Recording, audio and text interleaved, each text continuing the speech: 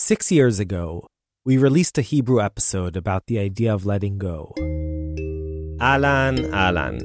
אני מישי הרמן וברוכים הבאים לעוד פרק של סיפור ישראלי. והפעם, תרגיל בשחרור, בשתי מערכות. And for the lead of that episode, we spent a day with Shmulik Landau, the chief caretaker at the Israeli Wildlife Hospital at the Safari in Ramat Gan. Shmulik introduced us to some of the hospital's patients. An injured griffin vulture from the Golan, a tortoise with a shattered shell from the Arava, and a gazelle that had been hit while crossing Route 6. Then, and this is why we were there, he kindly let us tag along as he released a frail common blackbird back into nature. אז זה שחור, תכירו, שחור שהולך לשחרור. חמוד. הוא מאוד חמוד. מוכנים? Ready? He asked as he held the small bird in his hands. How was the release? Our producer Shai Satran asked him. היה שחרור טוב?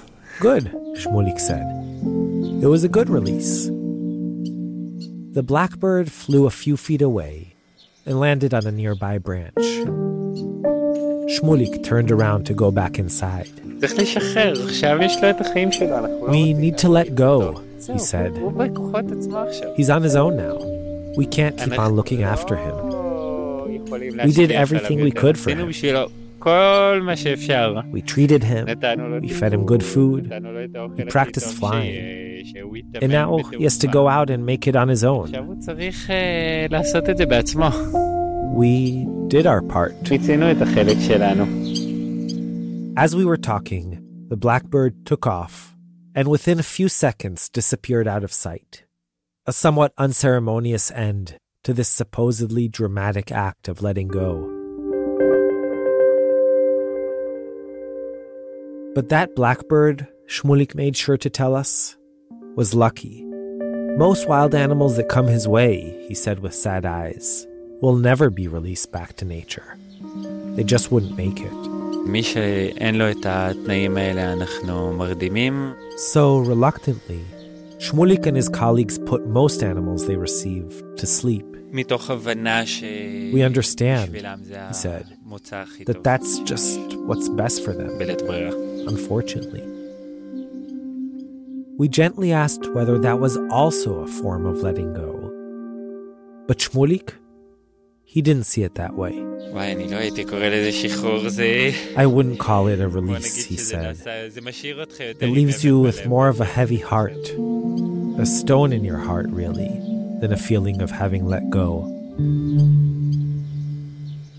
Shai pressed him on this. Maybe it's not a release into nature, he suggested, but you are releasing the animal from its pain. Shmulik agreed with that, and then told us something we later realized we had only partially understood.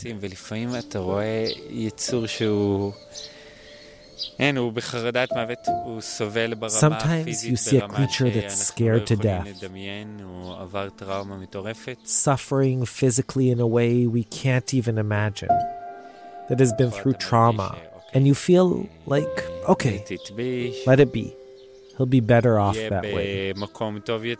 That we humans have inflicted enough pain, caused enough damage, and now all we have left to do is minimize its suffering.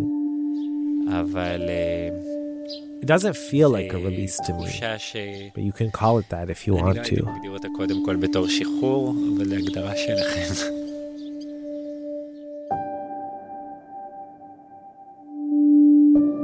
Hey, I'm Mishi Harman, and this is Israel Story. Israel Story is brought to you by the Jerusalem Foundation and, as of this episode, the Times of Israel. We'll return to Shmulik's story later on. But despite that somewhat bleak opening, today's a really exciting day. We're starting our 7th season, which is also our first in our new home, at the Times of Israel. We're truly delighted to be joining forces with the leading, most widely read, and most influential English-language news publisher in the country. And this season, we have all kinds of amazing tales to tell of folks living different lifestyles with different beliefs and in different contexts. Now, these are, of course, tumultuous times here in Israel. But especially now, I think it's important to double down on our focus on people, ordinary people, living extraordinary lives. Because at the end of the day, once we're all done fighting and protesting and calling each other names, we'll also have to live together. And given that, we might as well know who we're living with. So this season we'll meet clowns at demonstrations and Air Force pilots in captivity. We'll attend a tragic funeral in Beersheba and sit in on an incredibly bizarre first date in, of all places, our very own studio. We'll play therapeutic rounds of Dungeons & Dragons and place mega expensive and complicated long-distance phone calls. And we'll also have one giant and still secret audio project for Israel's 75th Independence Day. This season we'll cry together and laugh together and get angry together. But whatever the emotion might be, we'll be together. And that, at least to me, feels very, very good. All right, let's start. We chose to open our season with a theme that actually isn't grounded here. A theme that can spread its wings and fly far, far away. Our episode today, Free as a Bird. We'll be right back. Hey, it's Ryan Reynolds, and I'm here with Keith, co-star of my upcoming film, If, only in theaters May 17th. Do you want to tell people the big news? All right, I'll do it. Sign up now and you'll get unlimited for $15 a month and 6 months of Paramount Plus Essential Plan on us. MintMobile.com/switch. Upfront payment of $45 equivalent to $15 per month. Unlimited over 40 gigabytes per month. Face lower speeds. Videos at 480p. Active Mint customers by 531.24 get 6 months of Paramount Plus Essential Plan. Auto renews after 6 months. Offer ends May 31st, 2024. Separate Paramount Plus registration required. Terms and conditions apply if rated PG.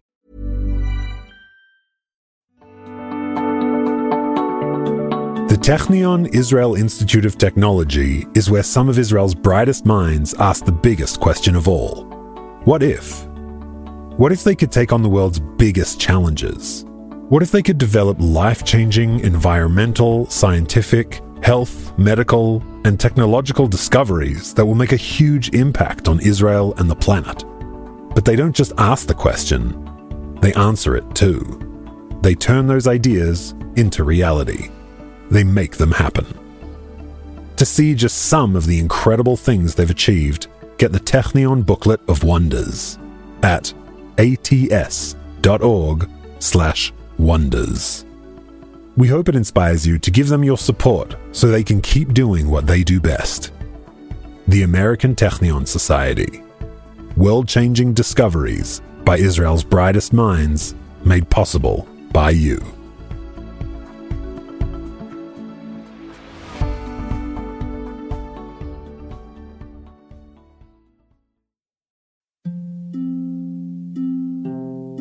Hey listeners, it's Mishi. Last week we released our 50th Wartime Diary. This week is Yom HaZikaron and Yom HaAtzmaut. And as a way of marking this milestone and these dates, Yochai Meital and I will have a series of onstage conversations in New York and Cleveland. We'll discuss the process of creating Wartime Diaries, talk about some of the challenges we've encountered, the dilemmas we've had, the insights we've gained. So if you want to hear what covering the evolving story of this war has been like for us, we'd love to see you at one of our events. All the details are on our site, israelstory.org. And meanwhile, wishing us all calm and peaceful days ahead.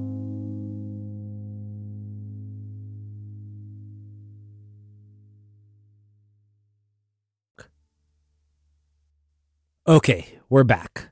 New season, new stories. Let's begin.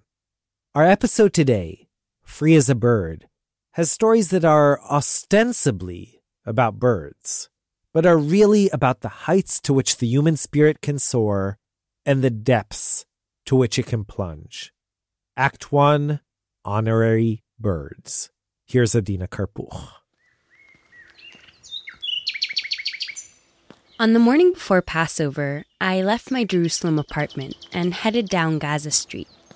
Evidence of pre-holiday cleaning, open packages of pasta, half-consumed loaves of bread, and tins of microwavable Quaker oats were strewn along the sidewalk.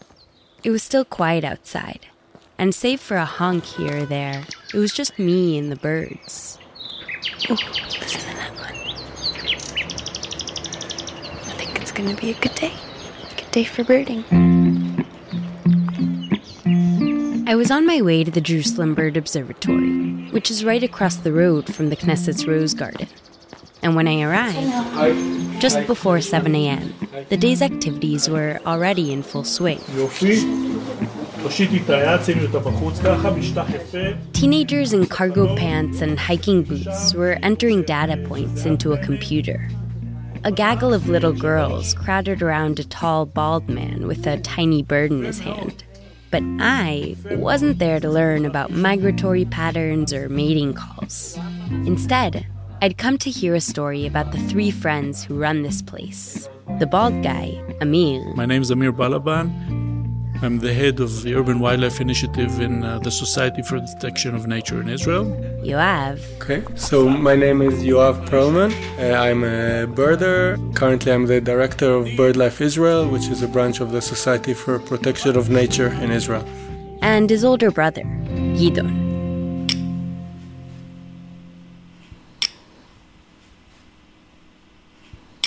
I am Gidon Perlman. Their story begins back in 1975. 11-year-old Amir was bored, restless, and feeling adventurous. A dangerous trifecta, if there ever was one. In those days, it was either soccer, track, chess, or birding. Yeah, birding. This new ornithological addition to the after-school landscape of mid-70s Jerusalem was the passion project of a young zoology grad student. Okay, my name is Yossi Leshem. Some people say that I'm the craziest guy because I'm always doing what I want to do, but I think this is my advantage. And what he wanted to do was make the boys and girls of Jerusalem fall in love with birds. So he opened the city's first and only birding club. You have always to think out of the box. The club attracted a bunch of nature nerds who'd follow Yossi into the woods armed with binoculars. It was a small-scale operation. Then, one day, Yossi got an unusual call. The man on the other end of the line told him that there is a young boy that is raising a falcon at his home. A young boy raising a falcon, a wild bird of prey, in his bedroom. And that young boy? None other than our rambunctious sixth grader, Amir. I was always a troublemaker in school, so together with a few friends, we robbed the nest. Now, it was, and still is, illegal to capture and raise falcons. But none of that seemed to matter to Amir and his friends. They divided the chicks between them and thought they had gotten away with it. But it wasn't a perfect crime because the flat owner knew me. A neighbor noticed what was going on and decided to teach the boys a lesson. So he called the SPNI. That's the Society for Protection of Nature in Israel. And they told them, talk to Yossi Leshem. The guy phoned Yossi, the zoology grad student, recounted the story and asked for help. Yossi, totally outraged, called up Amir and demanded that he release the poor falcon chick at once. But Amir, quite the daredevil, promptly refused. Yossi had no other recourse than to call the cops. I told the police, come and confiscate it because it's against the law. The cops summoned Amir to the station. And I was fingerprinted as an 11-year-old. That's quite an experience. As for his punishment, I told the policeman, listen, he's a young guy. He doesn't understand what he's doing exactly. Tell him that if he releases the falcon, then the only thing will be that he can join the bird club and he will see that we have to protect the bird and not put them in a cage or hold them at your home. With the alternative being criminal charges, Amir reluctantly joined Yossi's birding club. And to his surprise, what happened was that I turned from a hunter into a conservationist. Amir liked it so much that he stayed on, long after his unofficial punishment time was up. He soon became Yossi's protege, and even started guiding younger kids as a birding counselor. It was then, in the early 80s, that two scrawny and enthusiastic brothers showed up. 11-year-old Gidon and 8-year-old Yoav. Suddenly you get these two thin, blonde kids holding a pair of binoculars in one hand and a sandwich on the other hand. I would stop for lunch, and they will not. And when you see people that won't give up birding time when they're hungry, you understand that you have suckers on your hand and they're there for the long ride. And so it was. Apparently uninterested in crack, chess, or soccer, the Perlman brothers became regulars at the birding club. Here's Yoav, the younger of the two. I must admit that in the first years, Gidon, I think he looked at me as the annoying young brother and he didn't really want me to join the group, but I think he understood that I'm not giving up. And from quite a young age, we spent a lot of time together birding and trained together. Amir taught them how to ring, a monitoring method which involves trapping birds in nets, taking their measurements, and placing a metal ring with the serial number on one of their legs before releasing them back into the wild. Yoav remembers how they'd travel all over the country to set up their gear before dawn. Birds are active early in the morning, usually. Sometimes you wake up at 3 or 4, drive somewhere, set up the nets, the gear, and start work at first light. At 18, Amir was, supposedly, the responsible adult. But once a daredevil, I guess always a daredevil. And in the brothers, he found eager young partners. Together we do many stupid things, take too many risks, too many adventures. One time, for instance, Amir convinced them to cross the Israeli-Syrian-Lebanese border on Mount Hermon because all the good birds are beyond the border.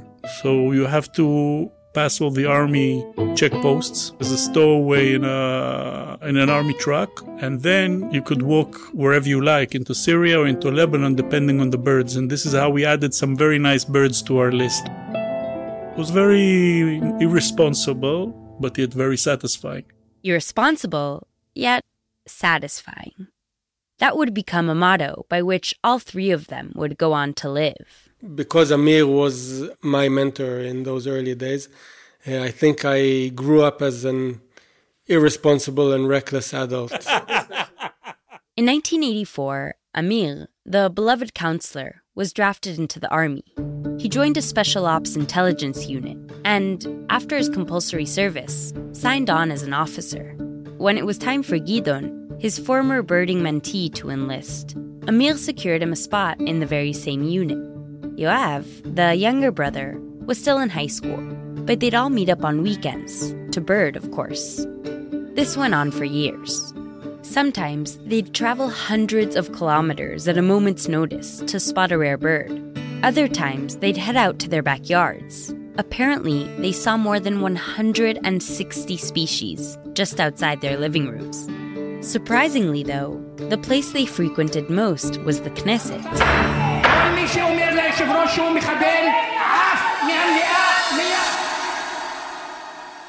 Or, well, right outside of it. During one of those visits, on a clear Saturday morning in April 1994, they were setting up their ringing nets near the Rose Garden, just as they'd been doing for years. It was a beautiful spring morning, first round, net number 1, and I saw this little bird, and it had a ring. And I said, wow, we haven't ringed here for at least 2 weeks. I wonder if it stayed 2 weeks. It was a lesser whitethroat, a small warbler with a gray back and white underbelly. And I remember reaching for the bird, taking it out, looking at the ring, and just freezing. To their amazement, this wasn't a bird they'd ringed 2 weeks earlier, or, for that matter, ever. The bird had been ringed 3,300 kilometers away, in Sundra, Sweden. And for all you non-birders out there, Amir explains that catching a bird with a foreign ring is rare. Very rare. I don't know if you believe in omens, but it was like an omen. Come spring, birds like this lesser whitethroat would voyage from their Saharan winter to a cool Scandinavian summer. Jerusalem was a mid-journey pit stop. Amir, Gidon, and Yoav, you see, We're standing in the middle of one of the world's busiest intercontinental avian highways. Clearly, they thought to themselves, this was the place to set up a toll booth. And that's how the Jerusalem Bird Observatory, or JBO, was born. That was the start of the path. Somehow, the three passionate friends managed to convince the state to hand over an acre and a half of prime real estate between the parliament and the Supreme Court. Yeah. Imagine the U.S. federal government giving three amateurs in their 20s a plot of land on the National Mall. But that's exactly what happened. And almost immediately, the trio assembled a team, built an artificial pond, planted trees, and constructed a bird hide. They transformed a dilapidated storage room in the Knesset's backyard into the offices where, almost 30 years later, I would meet them on that pre-Passover visit. Instead of a derelict asbestos hut, we converted it into a research station and educational facility. We're sitting actually where the tractor and all the herbicides were kept. Today, Amir told me, we have about 50,000 paying visitors for guiding services every year. And I would say another 50,000 or even more that just pass through in the afternoons, Shabbat, Amir, Yoav, and Gidon spent a lot of time and energy making their JBO dream a reality, and they assumed this is how things would always be. Researching at the observatory and birding out in the field. Sandwiches in one hand, binoculars in the other. But a few years in, Gidon, the older of the two brothers, threw a wrench into those plans. I remember we guided a young ornithological trip to Eilat. And on the way back, he told me, listen, I decided to go and study medicine. And I thought, are you crazy? You can't do it. It's too demanding. What about our project? And I didn't stop badgering him until we got to Jerusalem. It's 2.5 hours and he didn't budge an inch. Despite Amir's pleas, Gidon enrolled in medical school. And he proved me wrong. But even so, Amir never stopped complaining. When he became a doctor, that also, I said, listen, you're saving people. It's not ecological to save people. Nature has to do its course. You have to let them die. You're working against us. No, he has to save people. Gidon promised Yoav and Amir that he wouldn't give up birding. And he kept that promise. Between rotations and shifts at the hospital, he joined them out in the field to ring. Gidon can do 8 things at once, but that's Gidon. He's one of a kind. As they each advanced in their respective careers, Yoav and Amir in wildlife conservation, Gidon in medicine, birding always remained the glue. They each got married and had kids, but at heart, they were still just 3 pals on a never-ending birding odyssey. Life was good, stable. Yoav worked at the SPNI, Amir headed the observatory, and Gidon climbed the ranks of the medical world. In March 2015, he was offered a prestigious fellowship in cardiology at St. Paul's Hospital in Vancouver, Canada. He was at the top of his game, doing research, operating, and, in his free time, it goes without saying, birding. But then...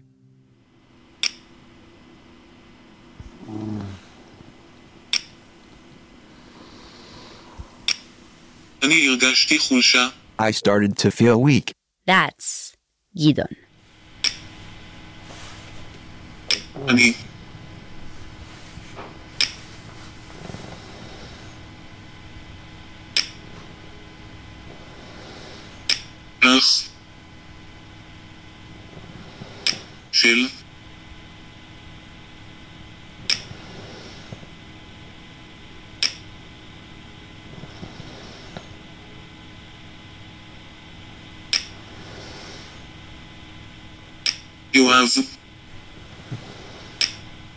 Yoav.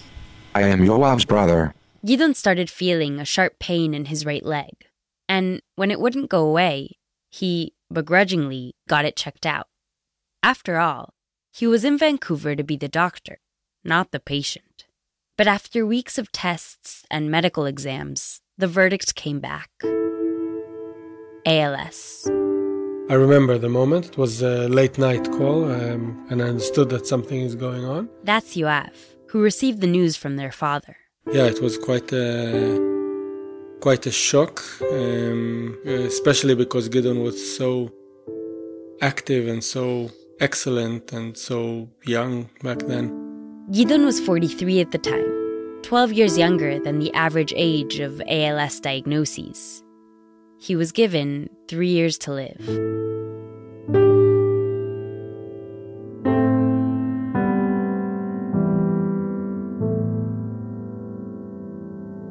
It's now been 7. Gideon can no longer speak, at least not with his mouth. To communicate anything more than a grunt, he uses an iPad, staring at each character on the keyboard long enough for it to recognize his gaze. Every letter, let alone word, takes significant effort, and his articulation is extremely slow. Not because his mind is sluggish, but rather because the technology attempting to replace his mouth simply isn't there yet. Those clicks you hear between each of his words are the sound of him typing, with his eyes, that is. I've condensed them here for the sake of time, but you should know that a simple sentence, "I'm Yoav's brother," for instance, can take a full minute or more. And that hum you hear in the background? Those are the various machines that allow him to breathe and cough. Or in other words, keep him alive. Amir and Yoav told me that many ALS patients choose a certain red line, beyond which they aren't willing to go on with their treatment. For some, it's the feeding tube. For others, it's intubation once breathing independently becomes impossible. But Gideon took a different approach. Almost immediately after the diagnosis, he decided that ALS wasn't going to stop him. He had children to raise, research to do, and of course, birds to spot. I want to see as much as possible. ALS or not, he was determined to crisscross the globe and track down as many birds and other rare species as possible. We actually decided that we're going on this big cat quest. A big cat quest. Why? Because, as Yoav claims, big cats are something special. They're like honorary birds. Honorary birds. Something only true ornithologists would ever say. The idea is making lemonade from lemons. That's Amir once again. Gideon's the best excuse to travel all over the world. Gideon needs to see a tiger. He has ALS. He's never seen a tiger. He missed it in his 20s, so we have to get him a tiger. So the trio sprung into action, adding in a fourth musketeer, their childhood friend, Eli. My name is Eli Carniel. Eli is conveniently a physician, and thus, team roles were assigned. Yoav is well connected. Eli's a doctor. I'm in charge of fun and games. We were a special team. And the adventures are crazy, of course. They saw black bears and humpback whales in Canada, went dog sledding in Alaska, spotted a Pallas fish eagle in an Indian sewage dump, and laid eyes on an Iberian lynx in Spain. As you can imagine, the habitats in which these animals live aren't exactly gold standard accessible. But that wasn't going to stop them. The logistics of traveling with a person with disabilities are quite complicated. Gideon's physical condition did deteriorate between trip and trip. Gideon started saying something. I wasn't scared. That's life. And, just in case anything went wrong, there was Eli. I was equipped like an intensive care unit, had everything on my back. Eli is the most, I'd say, professional, irresponsible doctor I know. And we need him on board. On one of these expeditions, they found themselves in the world's largest tropical wetlands. The Pantanal in Brazil, that's the place in the world to see jaguar. And everything was great. We had a fantastic time. In fact, Amir recalls, they were having so much fun that they simply couldn't leave. One of our main problems is knowing when enough is enough. When they were finally heading out of the wetlands and back to their hotel, they suddenly saw this big sign, "Do you want to see Agami heron?" Agami heron is like a most beautiful and rare heron. Spontaneous detours with a paraplegic ALS patient in a remote Brazilian river? For these guys, a no-brainer. There was just one small problem. They're caiman alligators there in the water and piranha fish in that river. But the opportunity to see such a rare bird was just too tempting. And we thought, yeah, why not? Let's try. So they did. It was a 3-meter climb down from the pier. Tiny, very unsafe boat. Very, very, very narrow. And we thought, no, it's too dangerous. It's too unsafe. They were, Yoav remembers, about to fold. But Gideon really insisted, and we agreed on doing it. So we put Gideon on a white plastic chair, and a few of us, we sort of lowered him down the ladder into that tiny boat. We kind of improvised because it was too low for him to sit on the regular bench. With Gideon settled in, the team started canoeing around the river, looking everywhere for the agamis. We didn't see the heron. It was a bit too late in the day, but it was a nice trip nevertheless. And when we got back to the pier, Eli, who's quite a big guy, he stood up because he wanted to climb up the ladder and start arranging things to get Gideon back on shore. He just rose from his chair, and the boat started swaying. I rocked the boat. To everyone's horror, Gideon went flying in the air. I see him mid-air falling to the water. Boom, plump, flew off. Fell into the water. You can say Jack Robinson. Gideon was head first into the murky brown water of this caiman and piranha-infested river. Instantly he went down 3-4 meters. And he just disappeared. He can't help it. You have the dilemma, is this over or not? And I just remember seeing Noga's face. Noga is Gideon's wife. In front of my face when I come back to Israel and I tell her that Gideon drowned in a river in Brazil, and without having a second thought, I jumped in. Amir and Eli, instantly, they jumped after him. I had my passport on me and my phone and everything. It was quite scary, but they managed to get him out. We took him to the shore. All's well that ends well? Not quite. Here's Amir. My binoculars, my beloved Swarovski binoculars, fell into the deep abyss. And then I had the second dilemma, whether to jump in and search for the binoculars. So Amir and I went back into the water and we started diving to search in the mud there, in the muck and the mud. Again and again, they came up empty-handed. So one of us was diving and another one was with a metal rod ready to hit the caiman when it comes close. Eventually we found the binoculars and Amir was sort of floating on his back. And then I see the caimans starting to swim to him and I tell Amir, I think it's time that you get out of the water. There's a caiman. And suddenly I hear them shouting, get out of the water, get And I said, nah, you must be kidding. Oh, come on, guys, stop that shit. It's just like pulling my leg. So, no, look back. He's swimming at you. Get the fuck out. And I look towards my feet and I see this caiman starting to swim towards me. I think this was my fastest swim ever back to shore, and they were laughing their heads off. It was quite scary. But it ended well.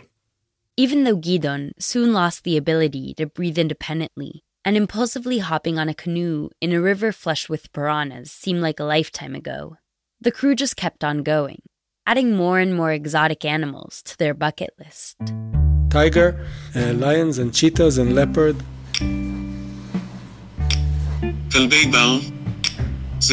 Wild dogs and wolves. When flying abroad became impossible for Gideon, they shifted to local adventures. Yeah, so in July we went to the Kinneret. We created the pyramid of rafting boats that could sustain the weight of 4 adults and a 120-kilo wheelchair. I think since the miracle of Jesus walking on water, never has the Sea of Galilee seen a crazy sight such as this.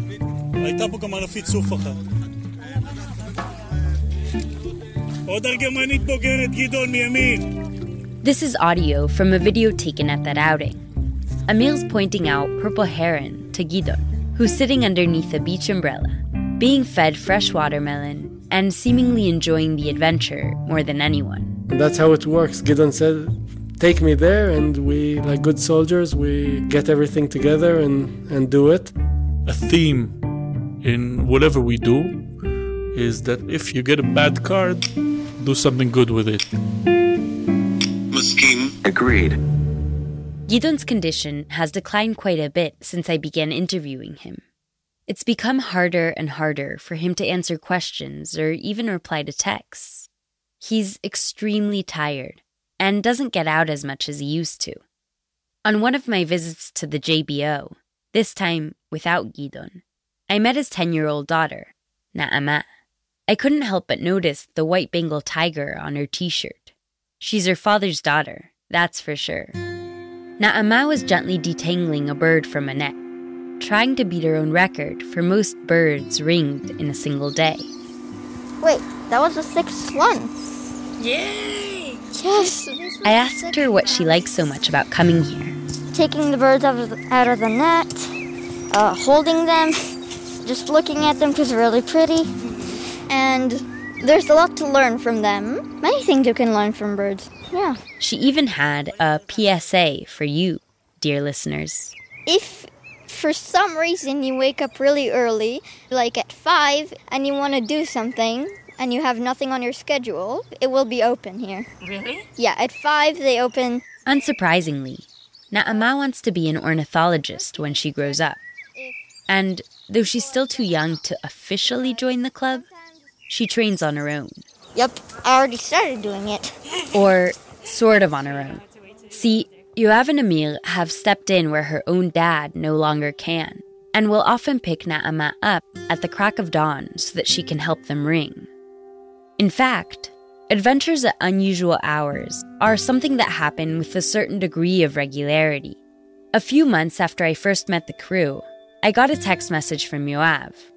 Feeling spontaneous? He asked. Sure, I texted back. Good. Later tonight, we're heading into the desert. Gidon wants to see a certain kind of rare fox. You in? Alan,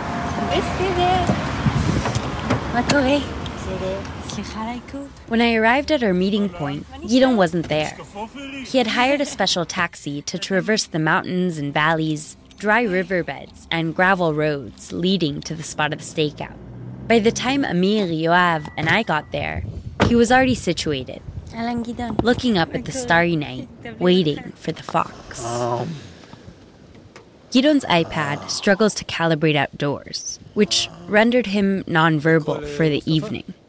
When he needed something, a game of 20 questions began. אני לא מצליח להבין. אמיר, אתה מבין? בוא תקשיב רגע. עוד פעם גידלי. משקפיים? Is it your glasses? Amir asked. Gidon shook his head. לא. No. ככה? Are you cold? חם לך? Are you hot? Is it your hand, your legs, the angle of your wheelchair? Do you want to sit up more? Or lie on your side? This went on for a while, and no one was ever able to figure out what exactly Gidon actually needed. Because in the middle of all the guessing, the fox suddenly appeared.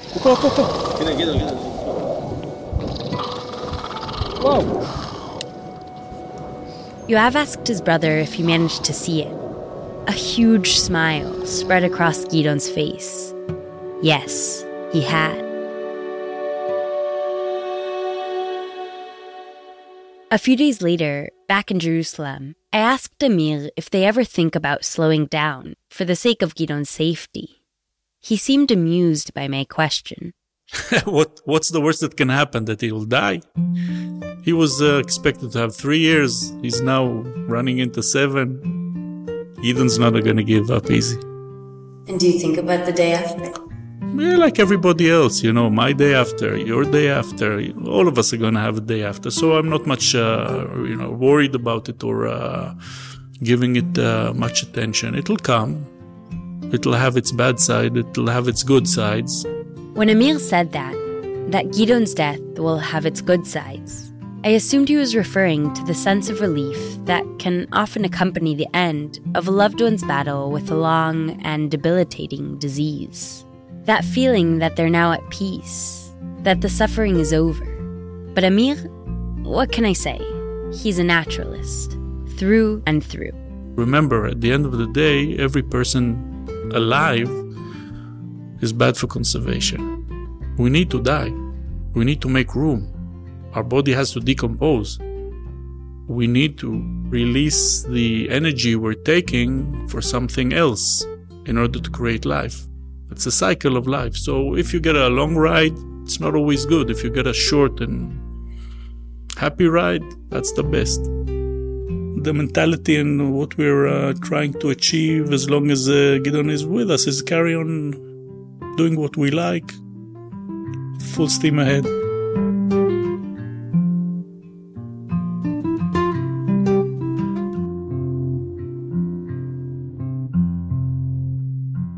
The next time I saw Gideon, I asked him what was next, what he still has left to do.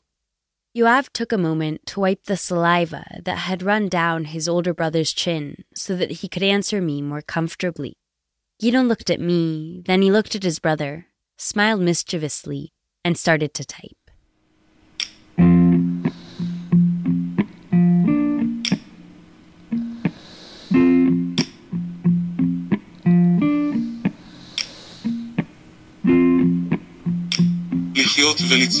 To live and to create.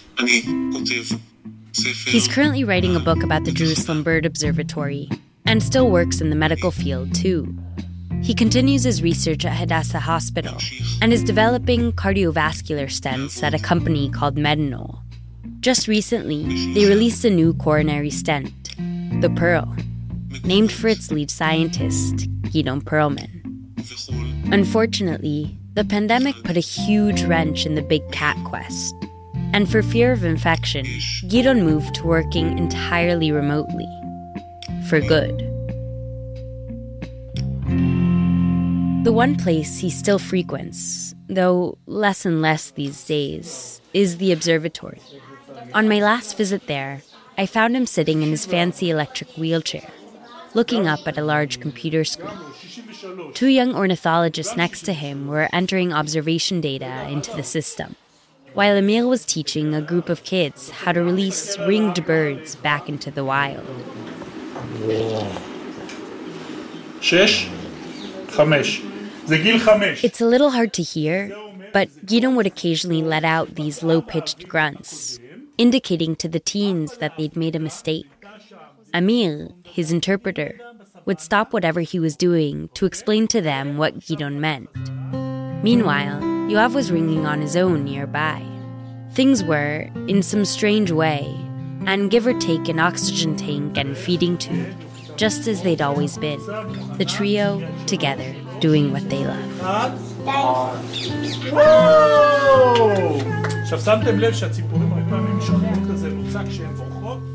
Adina Karpuch. Just recently, Gideon sent Yoav, Amir, and Eli a picture in their WhatsApp group. It was a medical document confirming that he can get on a plane to Dubai. There's a certain rare bird, a crab plover, he still wants to see. We'll be right back. One size fits all seemed like a good idea for clothes. Nice dress. It's a t-shirt. Until you tried it on. Same goes for your healthcare.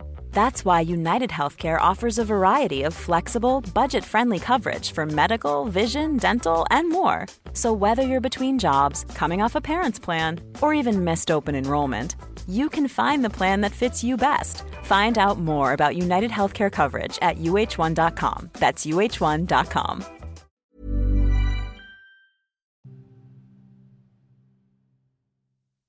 We released the Hebrew episode that included our visit with Shmulik, the chief caretaker at the Israeli Wildlife Hospital, whom we met at the top of the hour, in January 2017. Shmulik texted us the day it came out and told us that he liked it, that it was very moving. 2 months later, Shmulik Landau killed himself. He was 32.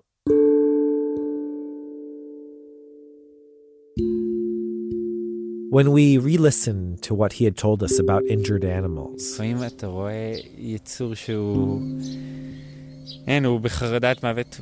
sometimes he received creatures who were suffering so terribly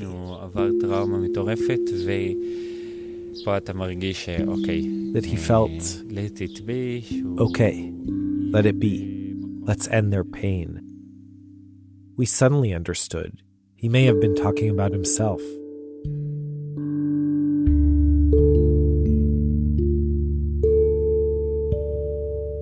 כשאני שומע את מה ששאלת אותו, יש לי צמרמורת. When I listen to what you asked him then, I shiver. כי זה ממש לשאול אותו לגביו. Because without knowing it, you were asking him about himself. That's Shmulik's older brother, Eli. וזה ממש הדילמה שהייתה לו כל הזמן.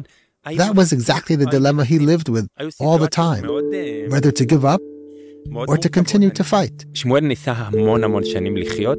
For many years, Shmuel tried to live. וניסה המון שנים למות. And for many years, he tried to die. The successful attempt which ended Shmulik's life hadn't been his first. For years, he struggled with eating disorders and sadness. And though it was never officially diagnosed, a borderline personality disorder. He was the youngest of 6 children in a very religious family.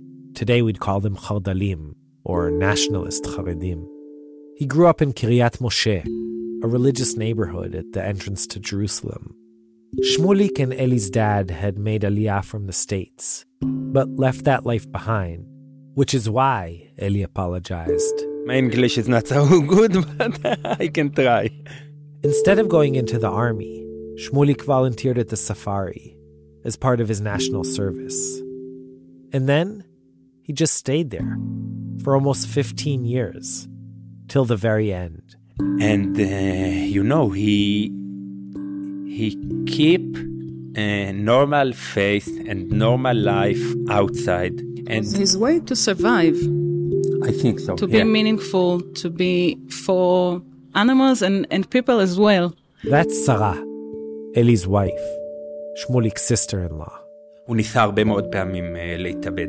Look, he tried to kill himself many times.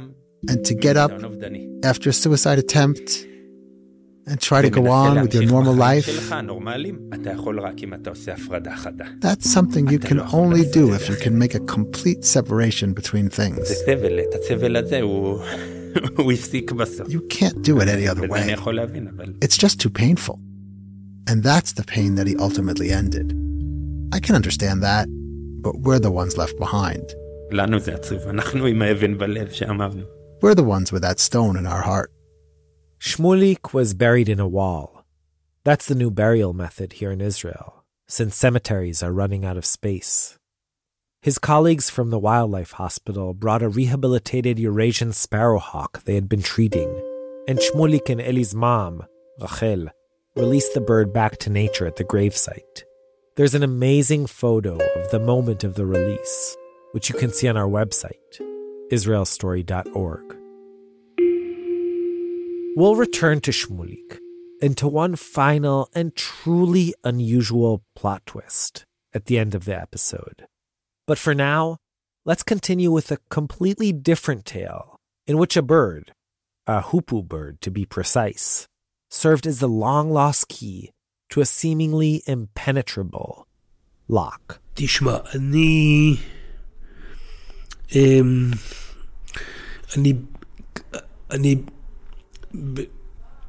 אני לא יכול. Look, I can't. That's Doron Nesher. Back in the 80s and 90s, you basically couldn't turn on the radio or open the TV in Israel without encountering him.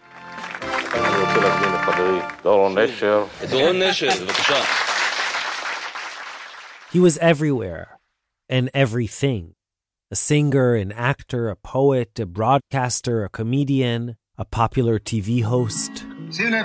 His 1987 film, Blues LaChofesh HaGadol, or Late Summer Blues, opened the Jerusalem Film Festival, became a cult film overnight, and is, till this day, one of the most popular and iconic Israeli films of all time. He was good-looking, eloquent, smart, and then at the height of his success and fame, he decided to leave the spotlight and move to the States, where he served as a JNF emissary for 10 years. Given that, you might have thought that doing this interview in English would have been a piece of cake for him.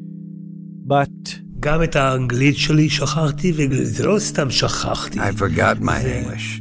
And it isn't that I just forgot it. As part of my stroke, my English was entirely erased. You can't imagine what it's like. I mean, for 10 years I was in America, living in San Francisco, and I used to perform in English. Can you imagine? Now I have to learn the language from scratch. So our conversation in Doron's home in Ramat HaSharon took place entirely in Hebrew. Doron's 68 now, and has, since he suffered a nearly fatal stroke in August 2012, been on a journey. One in which he's rebuilding himself, re-finding himself, discovering who and what makes up Doron Nesher. ועדיין אני לא יודע מי אני. And I still don't know who I am. אני לומד את הכל מההתחלה. I'm learning everything from the start. The stroke, he says, was the defining moment of his life. זה רעידת אדמה. It's like an earthquake. שהורסת הכל, הכל, הכל. It devastates everything, everything. עכשיו, and now my right leg and right arm are paralyzed. But my greatest difficulty is my aphasia. הקושי הגדול שלי זה האפזיה. Aphasia can refer to many different things. But in Doron's case, it's an inability to formulate language, to retrieve certain words. אם אני רוצה להגיד לך משפט פשוט, if I want to say a simple sentence, אז אני יכול להגיד לך, I can. Things like, I want to eat. אני רוצה לאכול. I'm tired, or I'm hungry. אני עייף, אני רעב. All that's okay. בסדר. But if I want to say a more complex sentence, like the ones I'm using now, it's hard. It requires endless concentration. And if, for example, I want to use a word I haven't said in a while,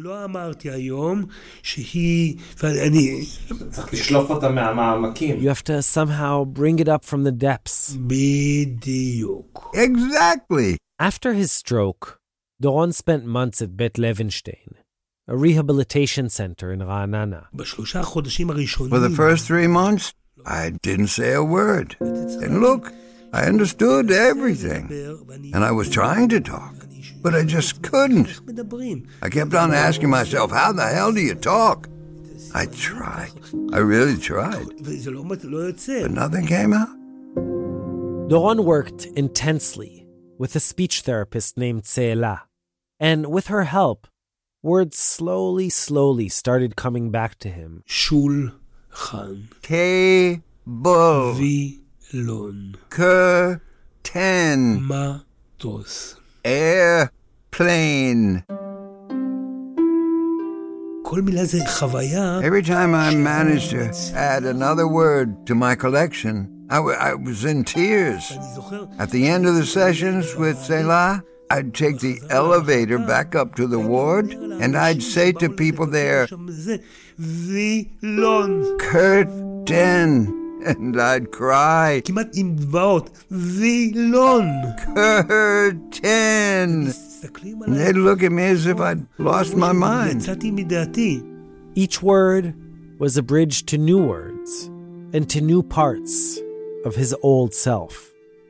Getting there, arriving at each new word, forced him to dig deep into his past and into his subconscious world of associations. But certain words just wouldn't come. And that brings us to the story we're here to discuss. So, here are actors Yishai Golan and Gilia Stern-Nechmad reading a story Doron wrote about one of his first major breakthroughs. Act 2, Duchifat, the Hoopoe Bird. Tzeela sits at the end of a very long corridor, and there she guards the Hebrew language as if it were a treasure. Sometimes Tzeela reminds me of a sentry at the gate. Other times, she's a friend. Like now, for instance. Hi, Doron. It's good to see you again. We have just under an hour together. She smiles as I enter and hands me an empty notebook with lines. I'm 59 years old, and I'm learning how to write with my left hand, but also with my paralyzed right hand. I'm also relearning to talk. I don't know how to talk anymore. I mean, I do, but have issues with recalling specific words. I just can't find them. They are right there on the tip of my tongue, but I can't get them out. When Tela asks me to say something... Say something, Doron. I don't know which muscles to move. Anything. Up until a few weeks ago, I could talk freely. I even made a living talking. I could find every single word I wanted and didn't even have to try very hard. They were just there. Always. I don't exactly know how to explain what happened to me. A stroke, they say. The connection between thought and speech has been severed. It's tiring. Very tiring. Tela shows me pictures. A chair, a desk, a bed, a telephone. I know exactly what they are. I know it's a chair, but the word won't come to me. I can't say it. Tela has this patient smile. Behind that smile, she hides the secret password needed to enter the world called Hebrew. I used to know that password too. Not anymore. I lost it. For the life of me, I can't remember what it is. And it's not just the password. I lost language itself too. It's gone. That thing that makes you feel that you're part of a group, that you're in on a secret, that makes you smile when you hear familiar Hebrew words spoken in a distant land, when someone you don't even know speaks your language. I used to be part of all that. Now I'm not. They are. They know. I don't. Tela begins. Shall we? She seems nice enough. She has a tiny lisp. It's something in her lip, I think. I'm not sure I have the patience for this today. But then again, I don't really have a choice. And I trust her. She's probably coached many people like me before, guided them through the labyrinth we call talking. Let's start with some simple words. She pulls out a folder with pictures and shows them to me one after the other.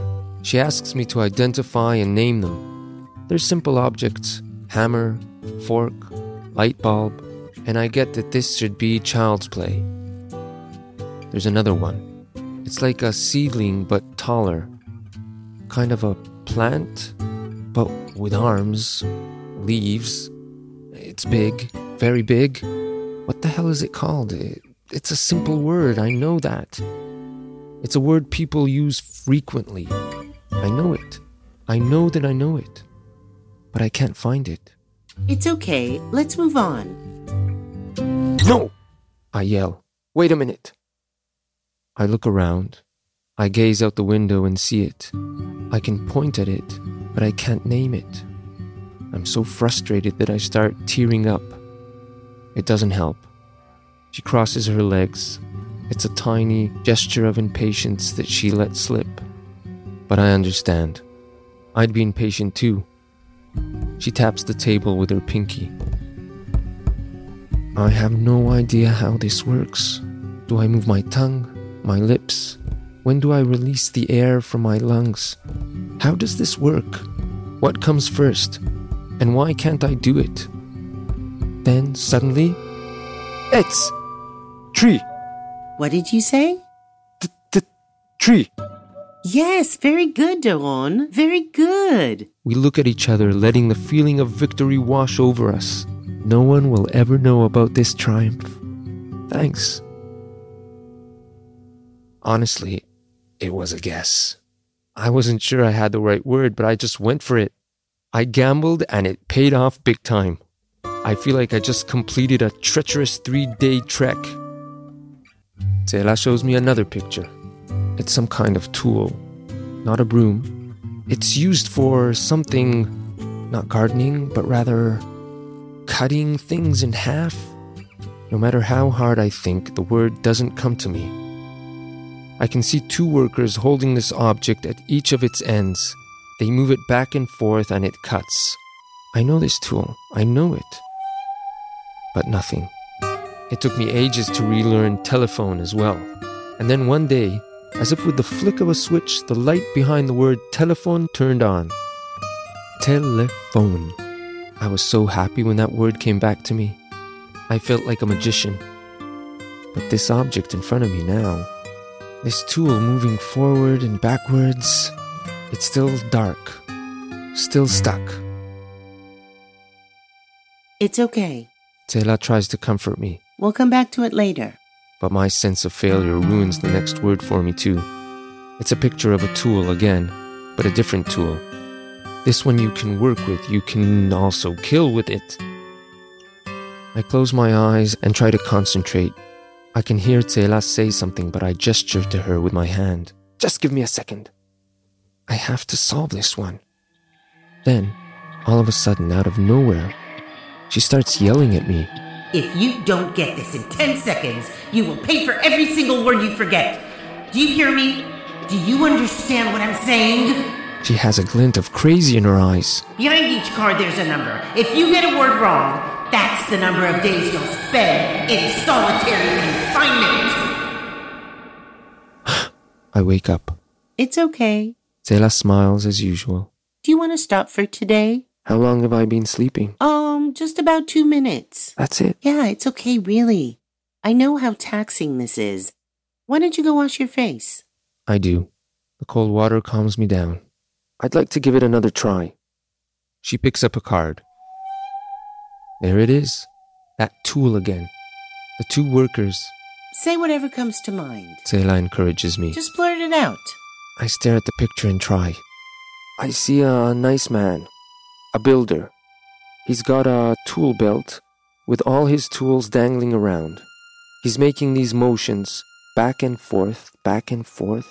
He's working very hard.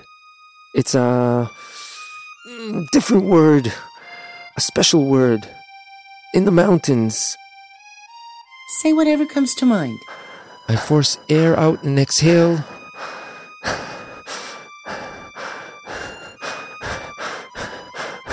Okay, let's stop for today. Really, it's okay. Durifat! Hupu! I yell. What? Hupu!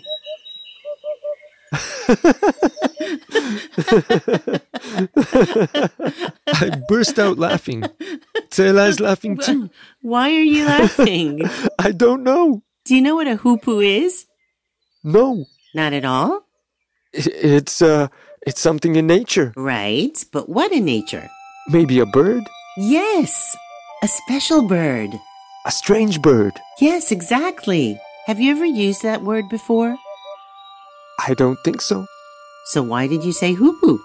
'Cause you told me to. You said, say whatever comes to mind. And that's what came to mind. Have you ever seen a hupu bird? I think so. When? At school. When you were a boy? Yes. And what did you think when you heard that word? Hupu. I'm not sure. Just that it's a special word. Special how? It's different from all the other words you've asked me to say. It's more special than desk or chair.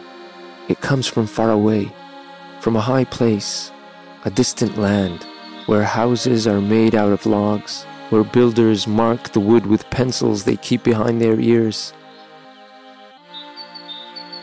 I'm exhausted.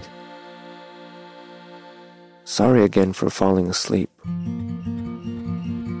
I close the notebook with the lined pages and slide it into my bag. She puts away all her tools, the hammers, the ladders, the trees, and pencils. All I want is to go to bed. I turn my wheelchair towards the door, but stop before I leave. Did you forget anything? Doron? Suddenly, I see a man from long ago. The man who played that tool as if it was a musical instrument, even though it wasn't a musical instrument at all. He was holding it between his knees, bending and strumming it with a bow, getting it to produce all kinds of weird sounds. It was in Kibbutz Ramat HaKovesh. I now remember. I was there filming. All these kids were sitting around him. They were wearing orange t-shirts. Maybe it was a summer camp. It was a group. And they had a name. And this man, he was playing his non-instrument for them.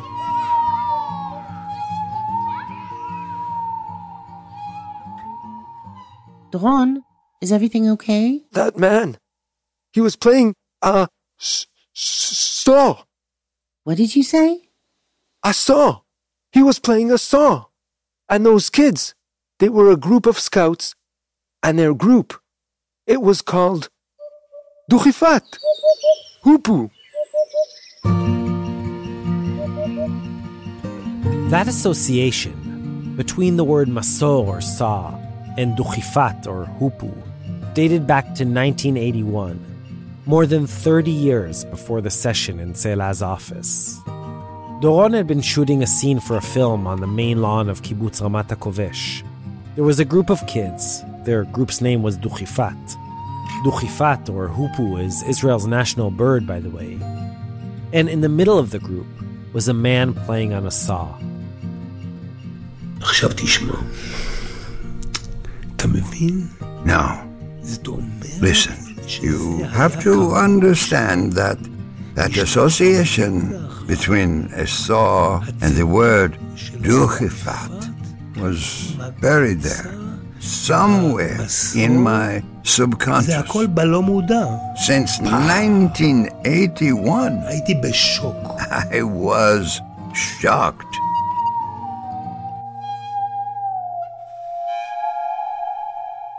Ishai Golan and Gilia Stern-Nechmad with Doron Nesher's story, Duchifat, which is part of his amazing memoir, Hamoach Sheli Ve'ani, or My Brain and I. The book, which I highly, highly recommend, is in Hebrew, but Yochai Meital translated this story and also produced and sound designed the piece.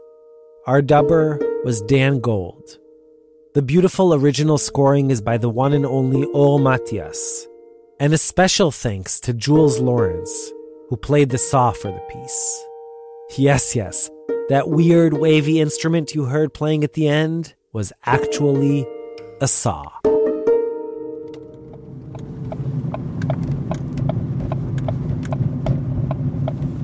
Okay, we are here at Har HaMenuchot Cemetery in Givat Shaul in Jerusalem, trying to find the right entrance.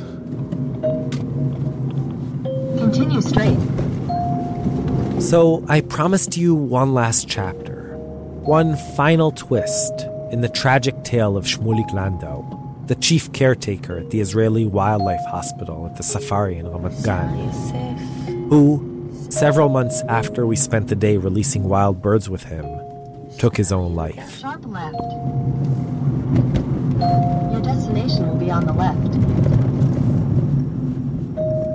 Okay, here we are. Let's go.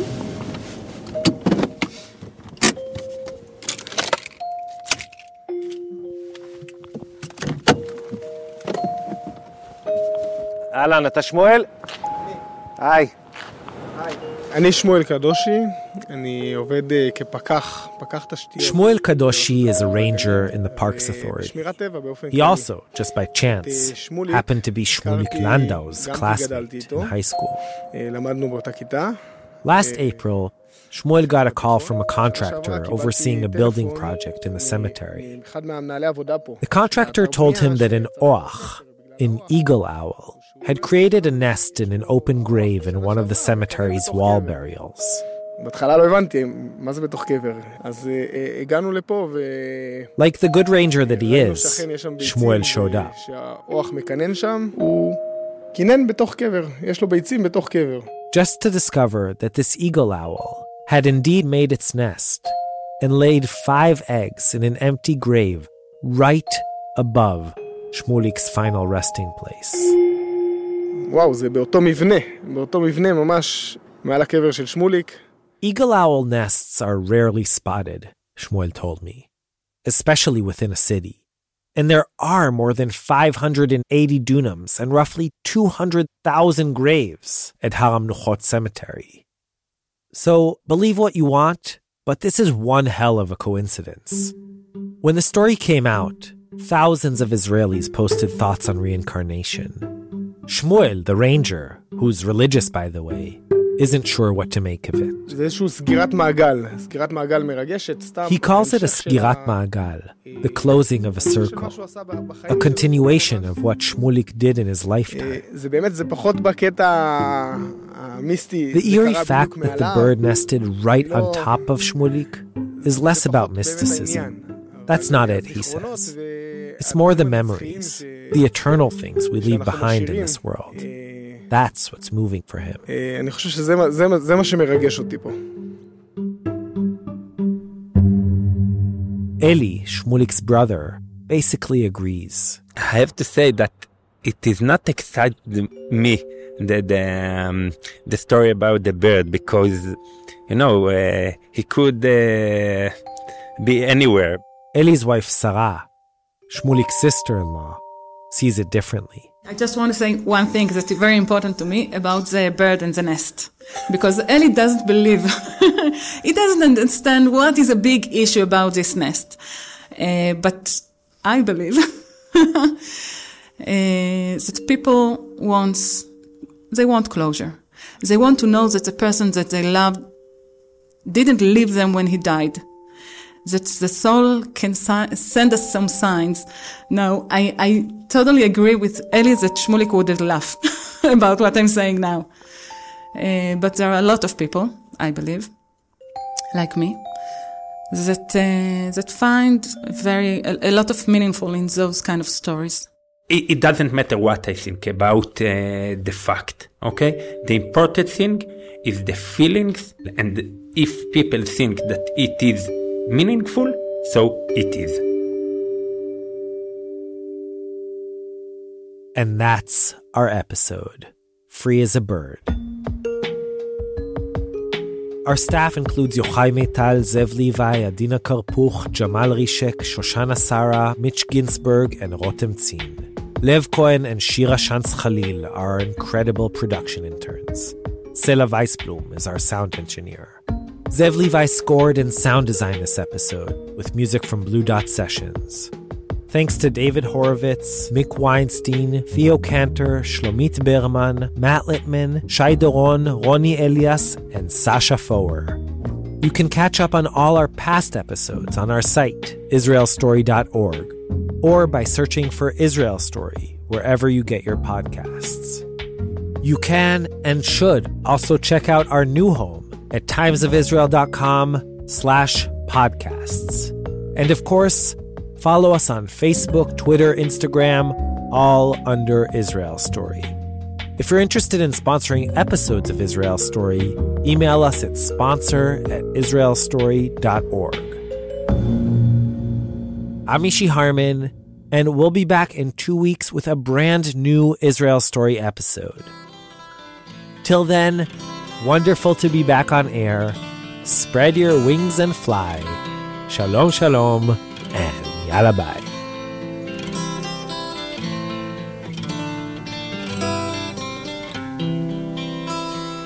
אילו ציפורים אשר עפות מעל הים, אילו ציפורים היו דוברות כבני אדם,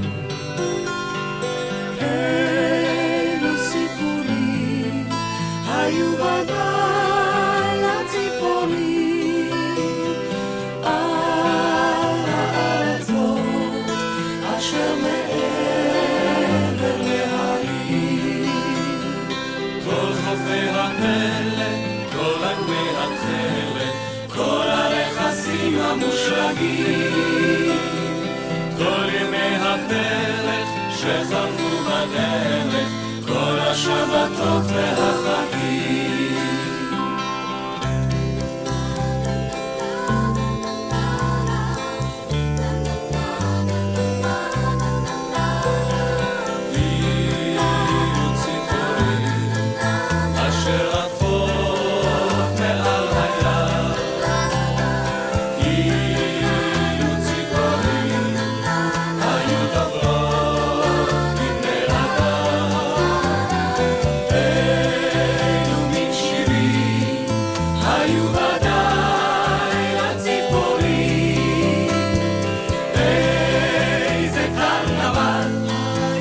היה לכל המשוררים.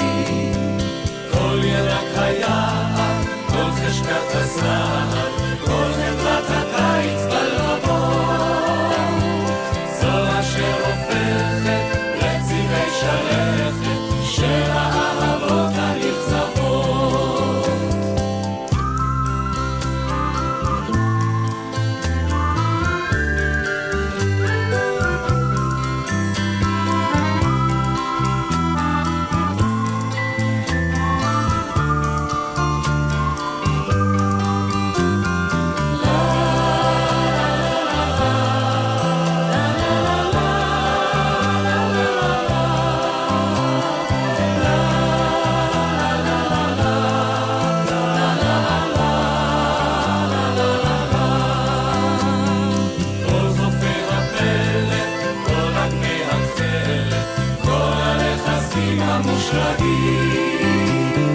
כל ימי הפרק שחלפו בדרך, כל השבתות והחגים,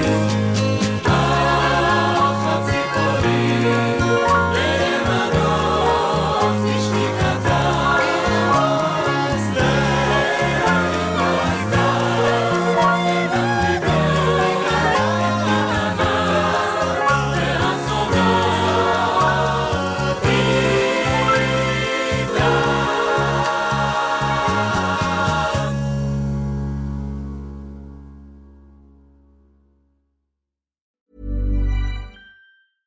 Imagine the softest sheets you've ever felt. Now imagine them getting even softer over time. That's what you'll feel with Boll & Branch's organic cotton sheets. In a recent customer survey, 96% replied that Boll & Branch sheets get softer with every wash. Start getting your best night's sleep in these sheets that get softer and softer for years to come. Try their sheets with a 30-night guarantee. Plus, get 15% off your first order at bollandbranch.com. Code BUTTERY. Exclusions apply. See site for details.